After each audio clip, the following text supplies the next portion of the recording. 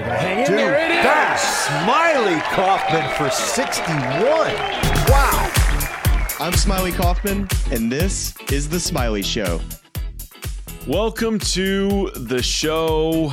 I am Charlie Hume. I think I'm Charlie Holm now. I think I'm officially Charlie Holm now. He is, of course, Smiley Kaufman. And Smiley, we made it. It is officially Ryder Cup week. Could not possibly be more excited for the week that's in front of us. You, of course, are over in Rome. At the time recording, you're not in Rome. As I'm looking at you, you're in Birmingham, Alabama. But by the time this episode drops, you will be in Rome. So, let's just get a temp check. How fired up are we to see what's about to go down at Marco Simone? Man, I'm pumped. It's kind of odd for the first time watching, Ryder Cup or President's Cup, where, I typically would always be cheering for the USA, to the nth degree. But now, this week, I don't really care who wins. I just hope it's as close as it possibly can be for TV. So it's kind of an odd deal for me in the fact that I'm just so used to putting on the Stars and Stripes and just use USA just all into it. And yeah, no, I'm pumped, man. It kind of seemed like a make-believe event for so long because we've been talking about it for so long. Look at you, man. Just vet broadcaster, already rooting for the best TV outcome. You just really love to see it, man. You're hitting at least two of the broadcaster bingo card where you're completely talked out from previews from all the podcasts we've done this last month, and you're rooting for the best TV outcome. So congrats to you. Love seeing the progress. As you, the listener or the viewer, if you're watching this on YouTube, probably know already, this is the first of two special sort of collab episodes we're doing with Beef Johnston, a winner on the European Tour, a recipient of Smiley's FaceTimes after some degree of alcohol had been consumed. And so we're collaborating with his podcast, Beef's Golf Club. So any highlights you want to note for the listening audience of what what you're about to dig into with Beef? Well, I would say besides my conversation with Beef, I really think Padraig Harrington brought a lot to the table. Mm-hmm. He added some really cool perspective, and he's always been a guy who's been very interesting to listen to. But for me, he said some things that kind of made me think, and it kind of changed my perspective a little bit about some of the ways I looked at certain things in this entire lead up and preview for the Ryder Cup. So interesting always to hear it from somebody who's been so involved with the event over the years and how much it means to them. I think about it all the time, how this event it's not for any money. It's not for anything other than just pride, history, and, just being on a team and wanting to beat the guys in front of you. So I would say Padraig was really cool, but Beef's, man, he's just hysterical, man. Him and I going back and forth. It was just the camaraderie definitely has always been there, but definitely felt the good vibes with Beef in both episodes. Yeah, you really love to see the Team USA, Team Europe, the guys who should be, pitted against each other. And there's a little bit of that in this episode too, but love seeing the chemistry there. Of course, Padraig was fantastic. Looking forward to you all hearing the snippet of this conversation. But yeah, you're here, you're subscribed to our podcast, The Smiley Show, or if not, go and do that right now. But a few notes on Beef's Golf Club. So In this podcast, Beef is creating the dream golf club with British comedian John Robbins, where absolutely anything is possible, or at least according to the script that's sitting in front of me. Every week, they discuss a different topic in the world of golf. They share hilarious stories and ideas from listeners, celebrity guests, pro golfers, et cetera, et cetera. And I think the big piece here, anyone is welcome at Beef's Golf Club, no matter how good or bad your golf is. So go right now, subscribe to Beef's Golf Club. You can see their version of the pod there, and you're, of course, listening to ours here. So without further ado, let's get to Smiley and Beef's Team Europe Ryder Cup preview. So guys, today we are collaborating with a very special podcast, The Smiley Show, which means, of course, I'm joined by PGA Tour winner, commentator, and just all-round top guy, Smiley Kaufman. How are you, mate? Beef, my man. What's the word? Oh my gosh. This has been long overdue.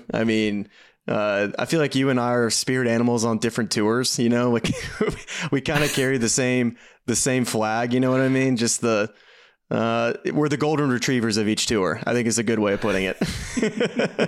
You're going to have to, I don't understand that. Tell me, what does that mean? Are you familiar with golden retrievers? I know it's a dog. Yeah, it's a dog. And typically their personality is very happy-go-lucky, you know, just really typically always a smile on their face, kind of happy to talk to whoever. And I think that's kind of our personalities. We're definitely more golden retriever than we are a mad German shepherd, I would say. So that's typically us, dude. I mean, we always get a smile on our face, and we love to have a good time, most importantly. 100%. And there was a history of a few good times, wasn't there?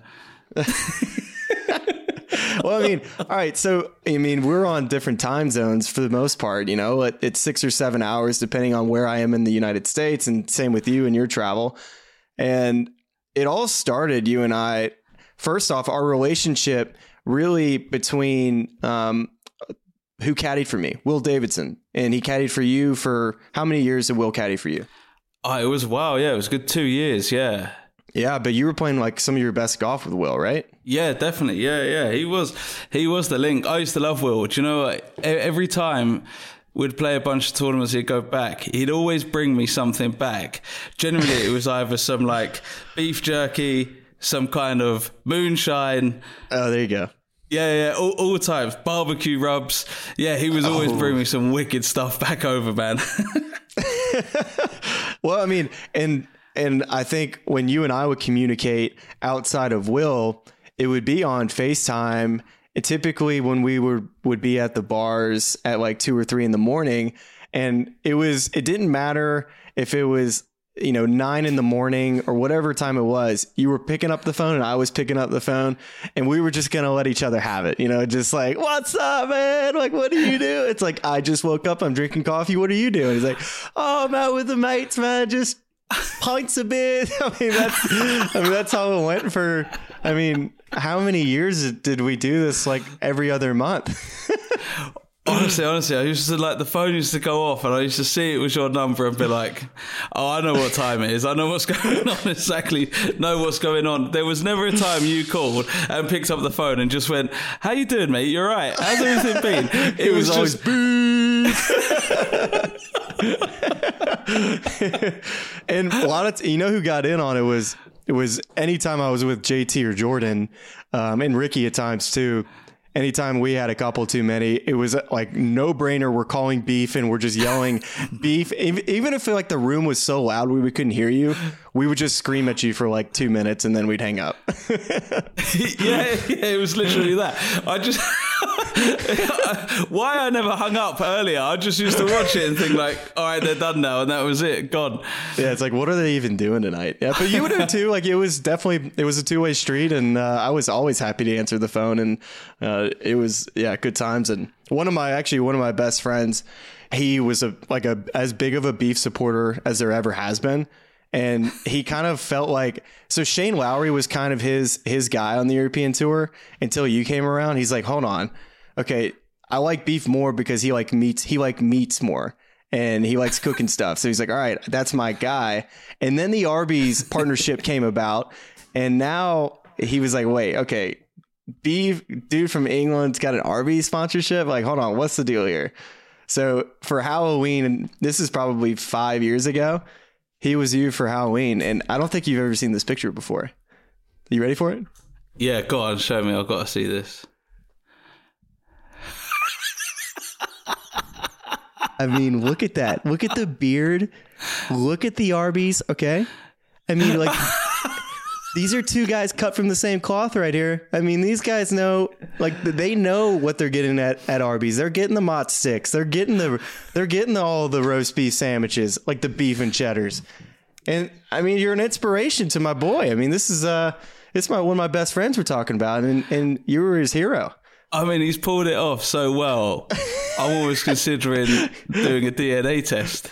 Unfortunately, when we were at the bar that night, none of the chicks knew. It was like, what who are you? Like, what? He's like, who are you supposed to be? It's like, oh, I'm Beef. They're like, who? Maybe like a guy or two would come up and be like, oh yeah, Beef. Like, we love that guy. But maybe we need to get the Arby's beef roots a little deeper here in Alabama, apparently, because it was it didn't quite hit for him that night, but it sure was a great bit. I can't believe you just absolutely done me like that. Oh my gosh, man. Well, yeah, great times, man. Great times. We could do that for hours over a pint, if you will. Well, mate, apart from all the legendary stories and times, it's Ryder Cup week. Heck yeah, baby. It's the Super Bowl. It's the Super Bowl. It is, yeah. And today, why don't we have a look into Team Europe? And then tomorrow, we can dive into Team USA. Let's do it. What is the excitement like for you guys here? Obviously, you've just called it, the Super Bowl. It's the biggest thing, I'd say, in golf, right? Yeah. As well, it's the biggest thing in golf. The only kind of team game, apart from Presidents, but the only kind of team game there is like this. It's amazing. It is. And I think match play in itself, I mean, these guys just get so pumped up. They're so out of their element. And I've talked to some sports psychologists, talked to players, and there's something about the Ryder Cup that brings the best out of guys.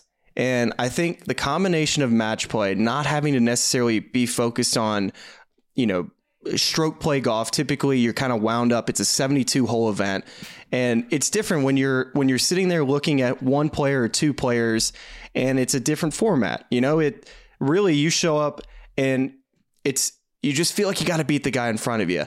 And you feel like there's a game within the game. You feel like experience can play a part. You feel like your partner, there's ways that, we've seen, like with Sergio Garcia over the years, just the gamesmanship, the game within the game. And I think that is the coolest thing about the Ryder Cup that maybe you and I might be able to pick up on, but like when you're watching on TV and you're like, wow, that he's slow playing him right now. There's definitely things that happen at the Ryder Cup, but as far as just the United States go and how you look at the Ryder Cup, the Masters has always been number one, but I don't think I think the Ryder Cup's probably pretty close at number two because it's such good quality TV. And it's a different atmosphere. It sounds different. It sounds like a football game where you're from. And it just the atmosphere is just unmatched. Yeah, definitely. I've explained it in that situation where it is like, usually when you play a golf tournament, the crowds they'll have like their favorites, but they'll support everyone. If someone comes and makes a birdie, everyone's cheering, right? Hits a good shot. But this is one of the only few where, there's going to be a bigger cheer depending if you're going to be playing in Europe or America for the certain teams. It's a completely different context of, it's the closest thing to that kind of football. Your football, my football is the closest thing. Yeah, for sure. You know a lot of the guys who are going to be teeing it up. A few of the guys really well as well. How will they be going into this week feeling, mate? Well, just the American guys that I know. I mean, I think there's a level of comfort in knowing first off, what they're going to get out of themselves, but knowing what they're going to get out of their partner. I don't think there's going to be a stage of necessarily freaking out in a big stage. A lot of times these players talk about how nervous they get on the first tee, how nervous like they can be throughout the day. But I think with how much these guys have played with each other, I think there's going to be a lot of confidence between some of these pairings that they have. We're talking Scotty Scheffler and Sam Burns. These are two of their, they've played junior golf together their entire life. And same with Jordan Spieth and JT, Patrick Cantlay and Xander Schauffele. So we have some automatic pairings that I think, as far as how they're prepping and getting it ready for the week, I think there's just this level of comfort knowing what they're going to get out of their partner.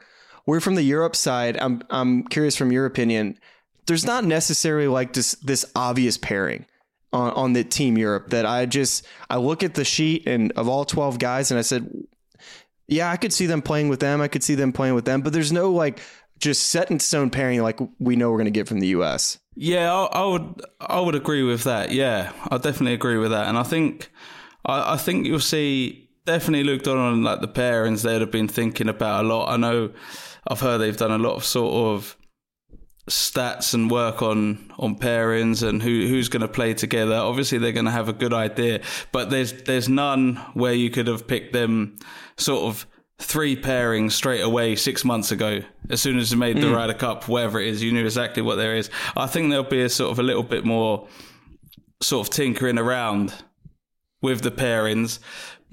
And they've definitely Luke's obviously got to try his best to get them right for the Ryder Cup. But you look how many good players are in form for Europe. Oh, goodness. It's endless right now. Yeah, there's a hell of a lot of good players in great form at the moment. And I think that's what makes this Ryder Cup so special. I think both teams are so strong. If you're going to look on paper, you probably say America's slightly stronger on paper. I think look at the form side of Europe. It's in Europe. I just got a feeling this is going to be an absolute classic. I really do. I can't. People have asked me who's going to win this. Who would you put a bet on? And I was like, I don't have a clue. Honestly, just sit back and watch this one. I think it's going to come down to like the last match. Yeah. 100%. Well, and you just kind of referenced the form Team Europe has been in, and we kind of before the BMW Championship tee times came out, we saw all 12 of Team Europe players were playing at the BMW, and I thought it was really smart first for the DP World Tour to pair all the guys together Thursday, Friday, and then the fact that none of them missed the cut, and then they had 7 top 10s, and I know it stretched a little bit past 10, but still, I mean, that's the form you're referencing. But do you think I kind of think as a player, when you get to see all your guys playing together in a tournament right before, to me, that as a player, that just seems like that means something. The fact that they all kind of got to see each other play live a week before. Yeah, definitely. I think you can tell from the offset that, Europe are going for this. They're really going for it. They know how strong the American team is, and they're going for it, and they're going to throw everything they've got and see what any kind of... There's no stones unturned in this. There's literally no stones. They come into there's no stones. They can't afford to. I mean, with the team you guys have. So yeah, as I said, they're playing together. I mean, I'm just buzzing, mate. I'm absolutely buzzing for this one. I really am. I keep thinking about the pairings, the games the matchups you could have, and it's off the chart. I think we should have a little chat about the Team Europe. Yeah. This is what the team looks like. The automatic qualifiers: Rory McIlroy, Jon Rahm, Tyrrell Hatton, Victor Hovland, Matt Fitzpatrick, Bob McIntyre. There were the automatics, and then Luke Donald's picks were Tommy Fleetwood, Nicolai Højgaard, Shane Lowry, Justin Rose, Sepp Straka, Ludvig Åberg. And there's one there, which we both don't know too much about, is Åberg. Yeah, no, that's as far as this team has been put together, if you would have told me back in March, what would Team Europe look like? I would have said, well, you know what? They're going to have some really nice stuff at the top. Just depends on, how well their 4, 5, 6 guy play, because I feel like they're going to have to ride, 8 players or so to win this Ryder Cup. But as the months have come on, as we've talked about, this team has really rounded into form, not only with just like overall top talent, but it's the back half of the lineup that Europe hasn't had as far as just the young talent. And we saw a glimpse of that a couple Ryder Cups. We saw it back at Medina with Thomas Pieters. He was a young guy that Darren Clarke took a chance on. And then we saw it with Padraig Harrington taking Victor Hovland, who was, I believe he qualified, but still he was a young star that was totally, you knew it was going to be an up and coming big time player. But now we have a couple more guys entering the fray, and a guy like Nicolai Højgaard, and talking about Ludvig Åberg. I don't really know much about their games because I haven't seen them play. So have you played with these two guys yet or no? I've never played with them. I've seen Højgaard a few times and spent time with him and his brother. And again, I think you'll see him go into the 4-ball in the first day. I think he hits it a long way, and I think if he if he plays well, obviously he has that opportunity to make a lot of birdies, and be aggressive. Same as Bob McIntyre as well. I'd say Bob's kind of similar there. Like, I think he's going to be a player where will really surprise the Americans as well. He's a player that I can already see won't back down. I've played with him a couple of times. He will not back down from taking a shot on, or his sort of mid-range putting when he gets going can be deadly as well. So I think he's going to be a real surprise in this Ryder Cup. That's super interesting. You talk about the mid-range putting, because when I look at Team Europe and why I think if they win, I think it's going to be because of their putting. When I look down the list, there's only a couple weak links with the putter, and we've seen Tommy Fleetwood have good weeks with the putter. I would say that's probably his biggest issue right now, is not being able to quite hold those big putts to win tournaments. But I can look on the USA team and think, wow, they got some guys that aren't putting very good, where I feel like this Europe team's got some putters. Would you tend to agree with that? Yeah, 100%. Yeah. They're stacked with good putters in this European team. You look at Jon Rahm, Hatton, Fitzpatrick, McIntyre, Lowry, if he gets going. I mean, there's some serious putters there and good players. Just Rose too, man. Justin Rose. When he's putting good, it is stupid. I just love his putting action too. Sepp's a good putter. First off, he's the only guy on Team Europe with a southern draw. I can tell you that right now. He is a Georgia boy. He lives about 5 minutes away from my house, and seeing him play for Team Europe, it's kind of weird in the fact that I know his parents and he was born in Austria, but still, to me, he's a Georgia Bulldog. He's an Atlanta Braves guy. It's just kind of odd to see him over here, but he's a heck of a player that I know Luke Donald's happy to have. I didn't realize. I knew he was born in Austria. I didn't realize he spent most of his life in the States. Yeah, next door to you as well. Well, he met a girl, and she went to Auburn, and then they moved here in Birmingham. So we literally have the same area code. You're living in a place at the moment called Birmingham. Wait, hold on. Say it again, just so I can hear it. Just how do you pronounce it? Birmingham. Birmingham. Yeah, no, I live in Birmingham.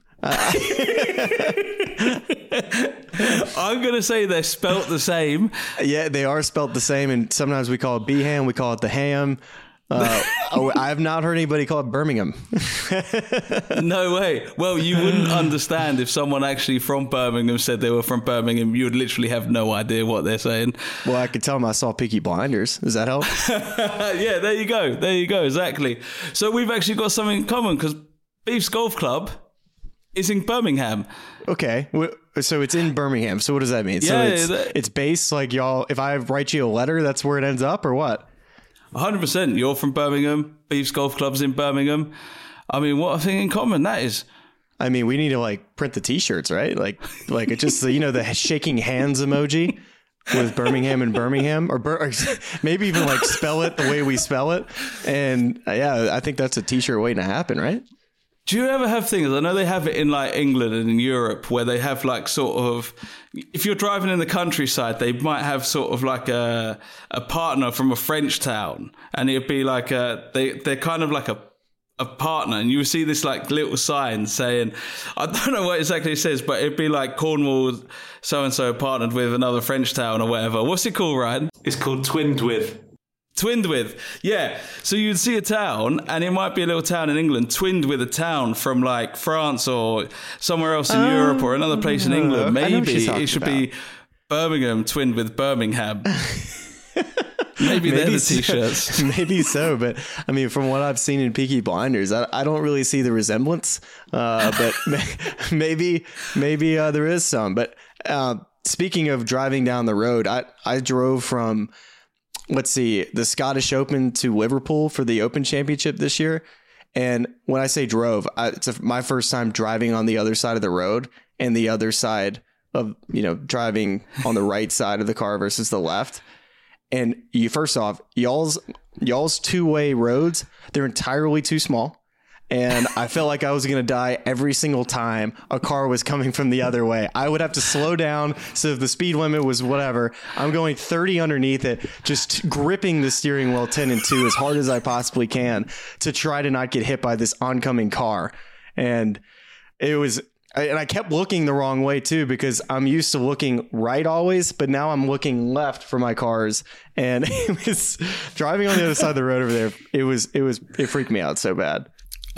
Yeah, mate, I'm not surprised. It's so different. Like my experience here, when you get out and you see in America in the first time, and you're sitting in a car that's the size of a bus, and there's 6 lanes, and you've got all this space, yeah. Compared to that, I'm not surprised you absolutely shit yourself. Wait, I'm actually thinking, am I looking left or am I looking right? I think I got this confused, but whatever. Whichever way is the correct way, I got confused with it over there because I was used to obviously looking the way I have my whole life over here. Oh man, I think we could drift off quite easily on conversations and topics, mate. We're supposed to be speaking about Team Europe, and we're speaking about making t-shirts. Let's bring it back to golf. I think there was sort of not an uproar, a bit of chat about Lowry getting picked. What do you think about that? I thought Shane Lowry was the correct pick. I think what he brings to the table is a guy that the PGA Tour players and Team USA is super familiar with, and they know exactly what they're getting out of Shane.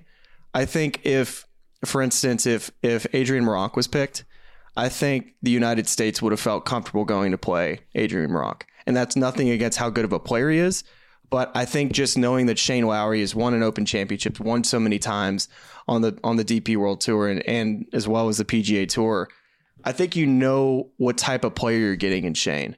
And I think that's super important when it comes to this Team Europe. You know, you already were going to take Ludwig Aberg and you end up taking Nicolai Højgaard.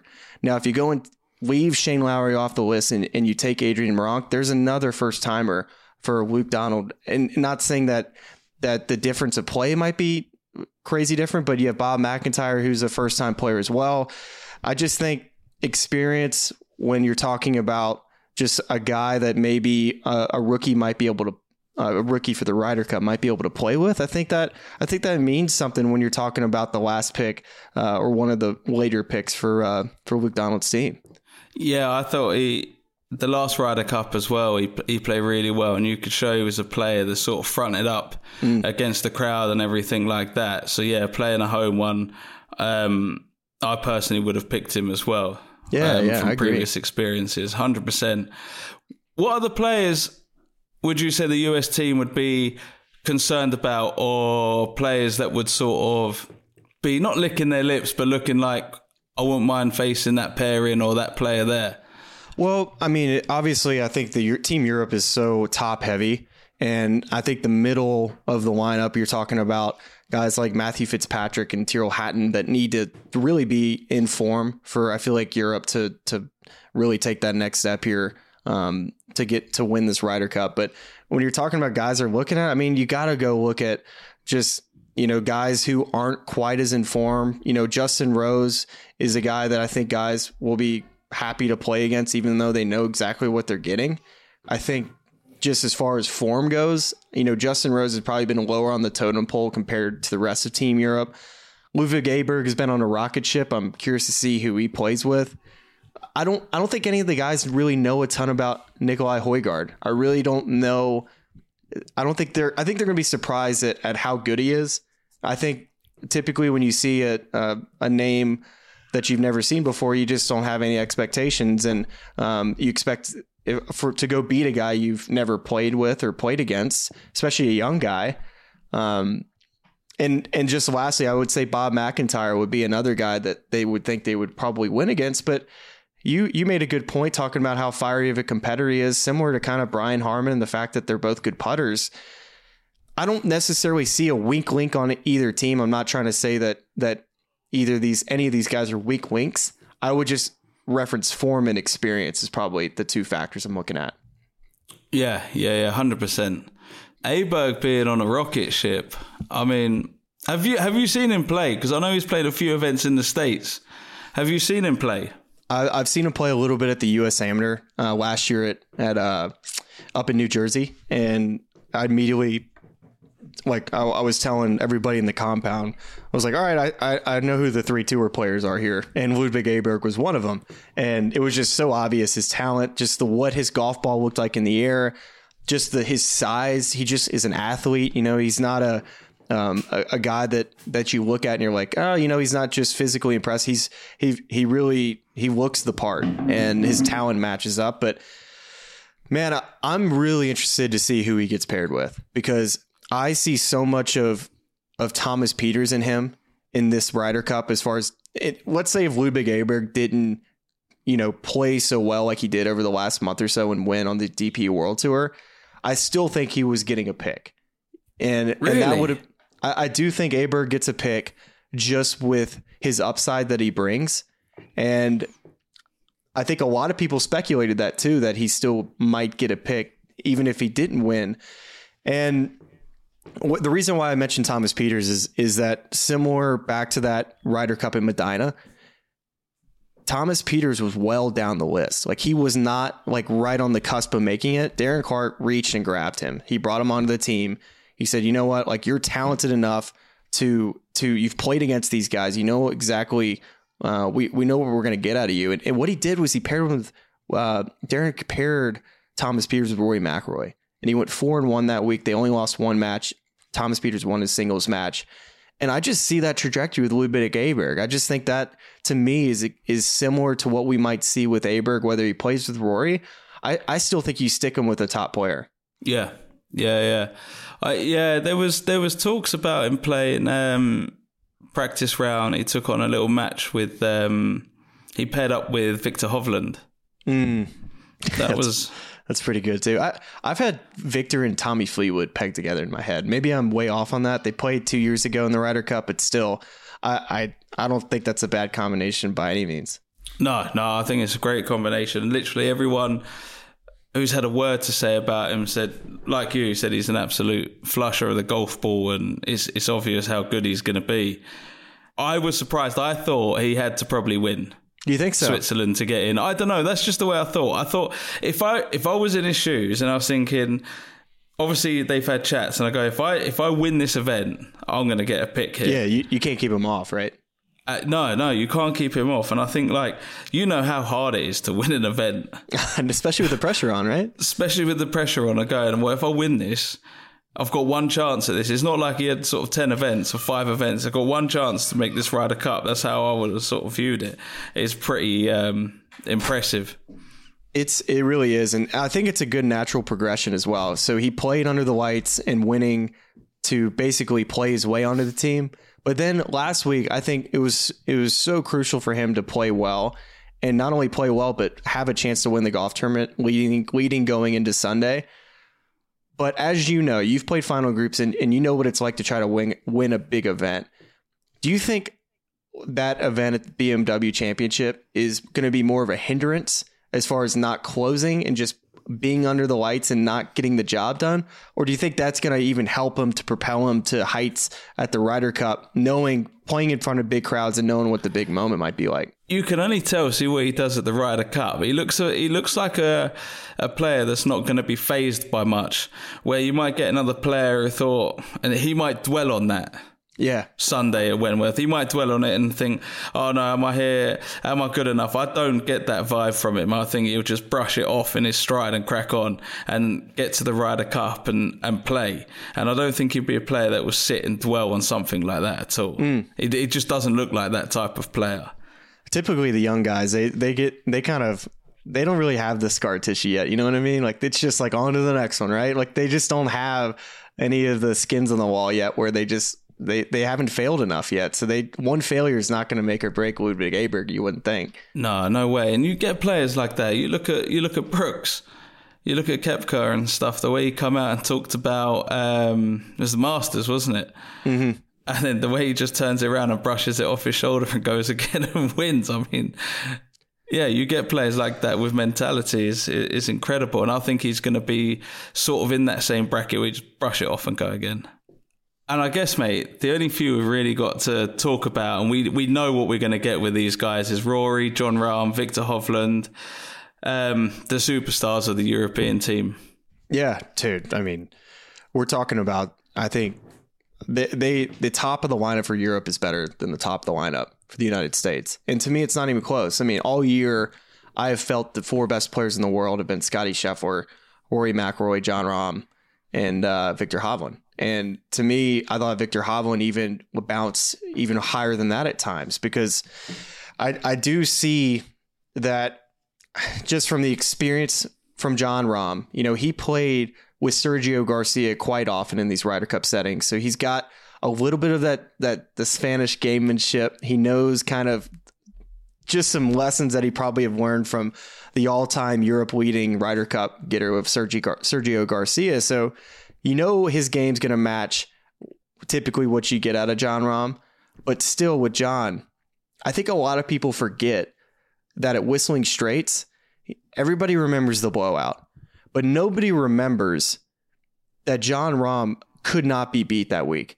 And he played 4 matches. He was 4-0. He gets to that final match in the singles. And at that point, he's totally gassed, plays Scotty Scheffler, who we just didn't realize at the time Scotty Scheffler was just an unreal player. He was the last guy picked, similar to a Ludwig Aberg or a Nicolai Højgaard.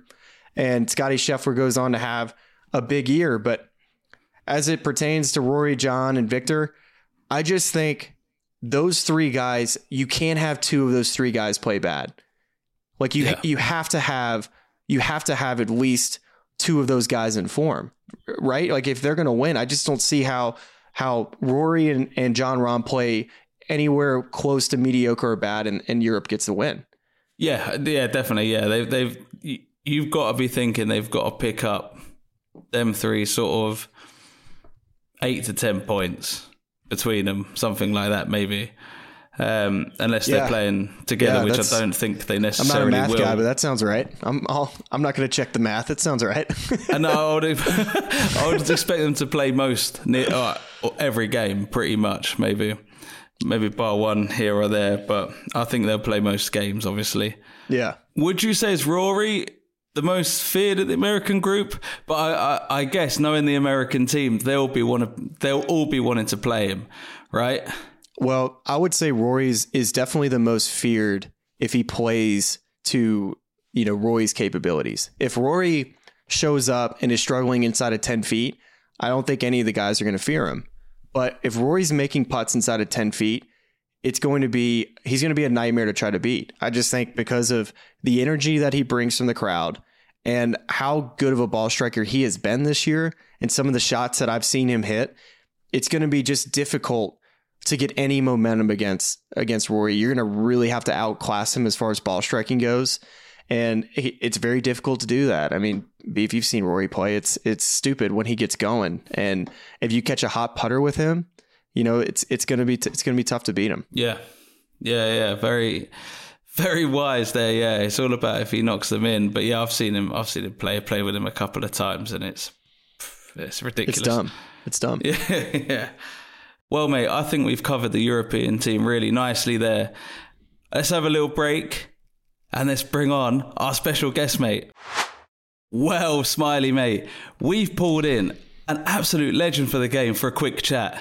3-time major winner, 6 Ryder Cups, former European captain. How you doing, Padraig Harrington? What is going on, mate? Yeah, it's all good with me. I'm actually I've got a couple of weeks off and I'm getting quite excited about the Ryder Cup. Oh, 100%. Ryder Cup week is something special. You've been there 6 times.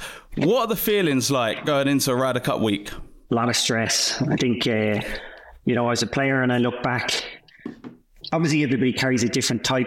I would have been a stressful enough individual and the intensity required during the Ryder Cup week, in many ways I'd burned myself out a lot of Ryder Cup week. So I think once I became a vice captain, you get to sit there and see a lot of this, and you understand your job is to try and dissipate that, to try and make the players as comfortable within themselves as you can during the week. And a lot of that is actually just giving them more information.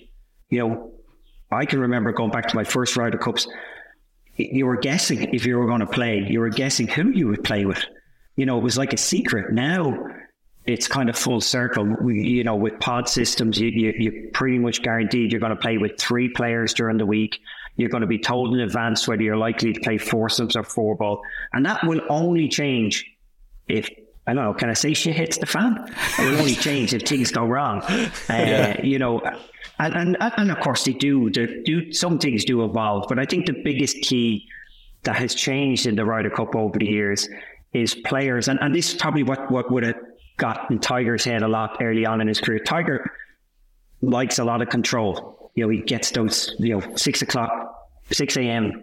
Practice rounds. He's off the golf course by 9. You know, he's in the gym. He's doing this. At the Ryder Cup, you know, he has to play a practice round for 6 hours, you know, on a Tuesday from 10 o'clock to 4 o'clock. You always feel stressed. You always feel rushed. Nowadays, the teams are turning up in advance, getting a practice round in. So those practice rounds on Tuesday, Wednesday, Thursday, they're nowhere near as important as they used to be. Players are told well in advance what they're doing, who they're likely to play with. So players are much more comfortable. And Padraig, question on just as a captain, how much did you go back and forth on pairings? Because I know that like 2 years in advance, you're starting to already think about who pairs up with who.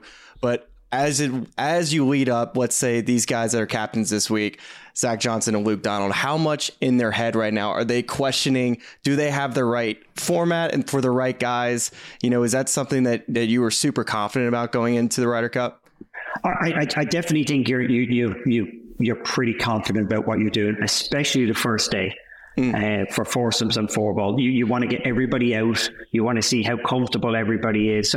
So you could have supposedly a weaker player in the team, and if he shows form the first day, you know, he's likely to play twice the second day. So this is how things can change. The second day is definitely more fluid, and certainly Saturday afternoon is very fluid because you're looking to put out your strongest possible team Saturday afternoon, get as many points. But the first 3 sessions or the first 2 sessions, you're building some momentum. You're feeling out how players are taking to it, how comfortable they are.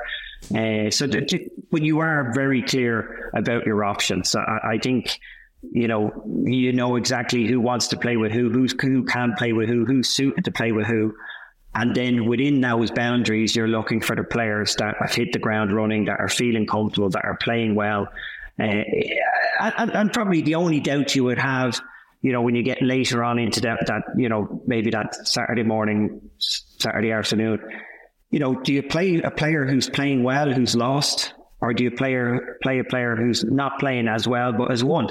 You know, these are the questions that, you know, that a captain and a vice captain has to make. You know, this is why a computer or AI is not running the show. You have to take it. Do you prefer a player who's just hard and wins a match no matter what? Or do you play a player who's in great form and, you know, got unlucky? You know, that is the age-old question for me that I don't think can ever be answered properly.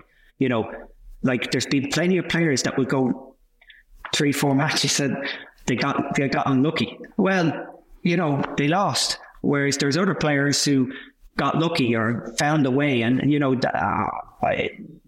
that's probably the hardest part about being a captain, is trying to decide which side you go on. Yeah, it makes so much sense.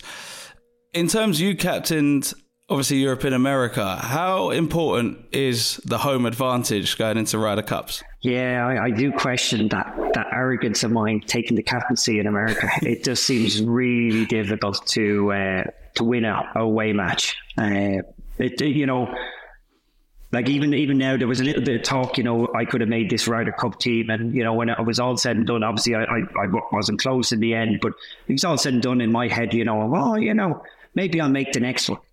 And then I was thinking, who wants to be in Bethpage Black for the next Ryder Cup? Who would want that captaincy away from home? There is home advantage. There's home advantage in the setup.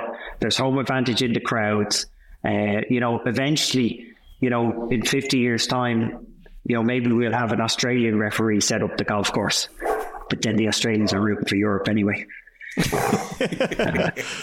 I mean, Padraig, let's talk about Team Europe, though. I mean, it seems like this lineup has gotten better and better as kind of the weeks had gone on. It felt like for a long time that this Team Europe was going to be lacking depth, but as this team kind of got closer and closer getting picked, it was kind of obvious who was going to be on this team. Do you think Luke Donald got it right? Yeah, I think the team, there was no surprise in the actual picking right at the end. Adrian Meronk is a really good player, was very unlucky to lose out, but he was in that seat. He was in the 12th man spot. And Nicolai Højgaard, he played great golf. He did the exciting stuff. And that always happens. The guy sitting in the hot seat, it's easy. That Nicholas did the show at the end. He played well at the end. And unfortunately, as good as Adrian played all year, if you switched how he did it, if Adrian played well at the end, and he would have been in. So it's tough on Adrian, but it happens every time. What I find interesting about the teams is, 2 years ago after the loss of Whistling Straits, the World of Golf basically said there's no point in Europe turning up again. It would be 20, 30 years before Europe has a team capable of competing with this great American team. And here we are 2 years later, and we're going, well, we've it's 50-50. Europe is very strong. And in some way, we're back to the 80s, where our best players are certainly holding the glamour of the game. Mm-hmm. Obviously, you've got the world number one in Scotty, but Rory is the world number one in the terms of the hearts and minds of people. So I know, right. and our players, John Rahm is a world top class player. We have Victor Hovland, the form. We have players that not are just at the top of their game. They also probably hold a little bit of the hearts and minds of the world of golf. So we're kind of back to our best in Europe from the 80s. There's a lot of excitement at the top. And that's not to say, the US is obviously very strong. They have lost a little because of LIV. There's no doubt we didn't lose like the US have lost. Not having DJ. DJ won 5 matches in a stroll in Whistling Straits. And I mentioned that earlier. It takes a huge mindset individual who can play the first 4 matches and win their singles. I would get too excited. I'd be too intense, but that's my nature. I'd be built up for each match that would take a little from the next match. And like for Dustin to be able to stroll through that, you're looking for characters like that in your team that are relaxed around everybody, that just take it within their stride. So the US has lost a little bit. We don't know with Dustin, we do, but with DeChambeau, we're not really sure. But like when he was playing, he was some player in 2021. Patrick Reed is obviously the guy when it comes to the Ryder Cup Europe. I hate to say JT has kind of taken the Patrick Reed position as far as Europe is concerned. I think he's a bit of the Ian Poulter that everybody going up against JT will want to beat him. And you always know when you're sitting playing poker, the guy who's most successful at poker is the guy that everybody wants to beat, because they'll make bad decisions against him. They won't make logical, good decisions. So JT, if he performs, a lot could swing on JT at this Ryder Cup. If he performs, it's going to be tough for the Europe to take. They want to beat him, and they want to see him as the weak link. So if he turns up and performs, he could win the Ryder Cup. He could be the pivotal man when it comes to this Ryder Cup. Either way, he could be the one that causes the US to lose, or he could be the one that causes the US to win. Are you saying, mate, that literally when you're looking at the teams now, one person could swing this whole Ryder Cup like that? I'm not saying it for sure, but I'm definitely thinking that everybody's looking at JT. Everybody is, and maybe, going back over years, like we wanted to beat Tiger so badly. US want to beat Poulter so badly. And, Poulter's a perfect example. He mightn't have been the best player in the team, but the US just wanted to beat him so badly that sometimes, he got the better of them. Again, going back to that poker analogy, the guy that winds you up at the poker table is always the guy that you can't let him bluff you, and you see him the wrong time, and you make bad decisions against players like that. And I think JT Ryder Cup wise, has Europe. He has Europe's number. It really does. I've got to say, he's a great pick in that sense. He is the guy that Europe is looking at. It could backfire on them, but he is the guy that Europe would have picked over the years, because we know, hang on a second, this guy gets on the other team's nerves in the Ryder Cup. There's no doubt JT has us wound up in the Ryder Cup. We want to see him beaten. That's Europe's. He's got a target on the back for Europe. Mate, that is really interesting, talking about JT, which I'm sure we'll chat more about. Smiley going on for the US team. Oh, yeah. What I wanted to ask, mate, is the first morning of the Ryder Cup. especially as a captain, are you watching players if they're the same or if they're more nervous than usual? What are the mornings like, and how's that first tee? I think you're watching it, but you're not, you can't take anything from how they are before they play. You are very much watching how they react on the golf course. No doubt about it. We have seen in years gone by where partnerships have got changed on the Wednesday because players are being stressed out from, just, getting on somebody's nerves, or just, they're just too excited. But the reality is everybody's going to play the first day. It's a must. You must play all 12 players the first day, and you are trying to establish who likes it, especially from those rookies. Who is there to play? Who is with it? Who wants it? Who's excited by it? So you're watching for sure. And that can be difficult. Not so much the first day, because as I said, you kind of have to set your whole day out the first day because you want to play all 12. But remember, you're picking your afternoon partnerships halfway to 2/3 the way through your morning. So we have seen where players are doing okay and get picked for the afternoon, and vice versa, where players are doing badly but end up winning the match, and all of a sudden they're not playing in the afternoon. And people are home saying, "Oh, why aren't you playing him?" And you go, "Well, I picked that, an hour ago, and he had his hat up to that. Okay, he's come strong." And then you. But again, this is the first day. You want to get a good start, but you're happy if you were even after the first day and you've got all 12 players out there. You've got a good idea how they're playing. You're going to be very comfortable. You're even comfortable if you're even after 2 days and you've got everybody in a comfortable position going into the singles and you haven't overextended yourself. So, I know you want to get in the lead, but as we saw back in Brookline in 99, to get the lead of a couple of points, if you sacrifice your singles on the Sunday, it just doesn't work. You have to have a strong, fresh team going into the singles on Sunday. You have to. You can't have your team burned out for Sunday yet. You clearly you got to be in the match too. You can't be going into that singles with a 4-point deficit, 3 point, is a lot to make up. I know it's been done, but it's a lot to make up. Mate, that is absolutely incredible insight to Ryder Cup week and what goes on and having that experience. Thanks so much for coming on.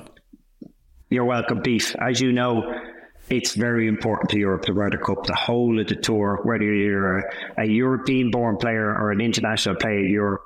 It's the most important part of the season for Europe, just to give us that validity that we're a great tour, which sometimes we have a chip in our shoulder that we're less than that. Yeah. 100%. I've always said that if you're teeing it up as a European, wherever, the goal is to try and get into that Ryder Cup team, 100%. Mate, I love talking to Padraig there. Every time, the knowledge of that guy and the way his brain works, I could listen to him for hours, honestly. I'm with you, man. He's all class, and every time he speaks, I feel like I just learned something. You know what I mean? Like, there's just certain guys that they say things and they make you think about it all day, and it's every single time he speaks. I get that from him. Yeah. Likewise.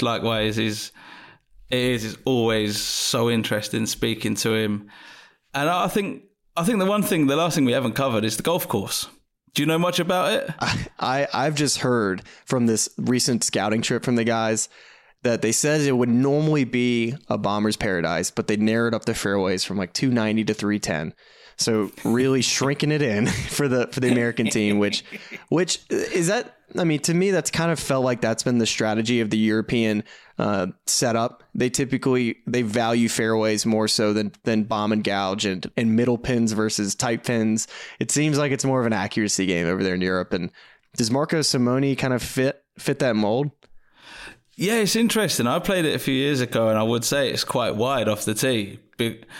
So it does. All right. Yeah. Yeah. So it's quite wide off the tee, but obviously, they've prepped this knowing exactly what they're prepping it for to try and use to their advantage. And again, if they can stop you guys bombing it down there and wedging it in and cause you a few problems, it's going to help. It's going to help Europe. And it does have such an interesting part to play when you play home and away. Yeah.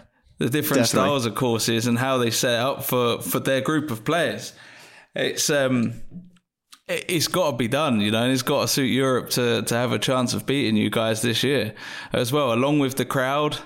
Yeah, Yep. As well. Did the boys speak much about the crowd, about going over and playing in the crowds in the Ryder Cup in Europe? Have they said anything about that? I think everything I've heard is that they just reference, it's like, hey, Ryder Cup in the States is great. It's great to have the team behind, but Ryder Cup in Europe it's a different level. They just said winning over there would be like, that is all they've been really working towards over the last however many years since the last time they lost in Europe, since Paris. I think Rome has been circled for these guys for so long. And, this golf course, I think those guys going over there and seeing it, just not being familiar with it was good for them to kind of get a peek at it, because one of the things I picked up on was that it's extremely hilly. They compared it similar to Kapalua, which is one of our toughest walks on the PGA Tour.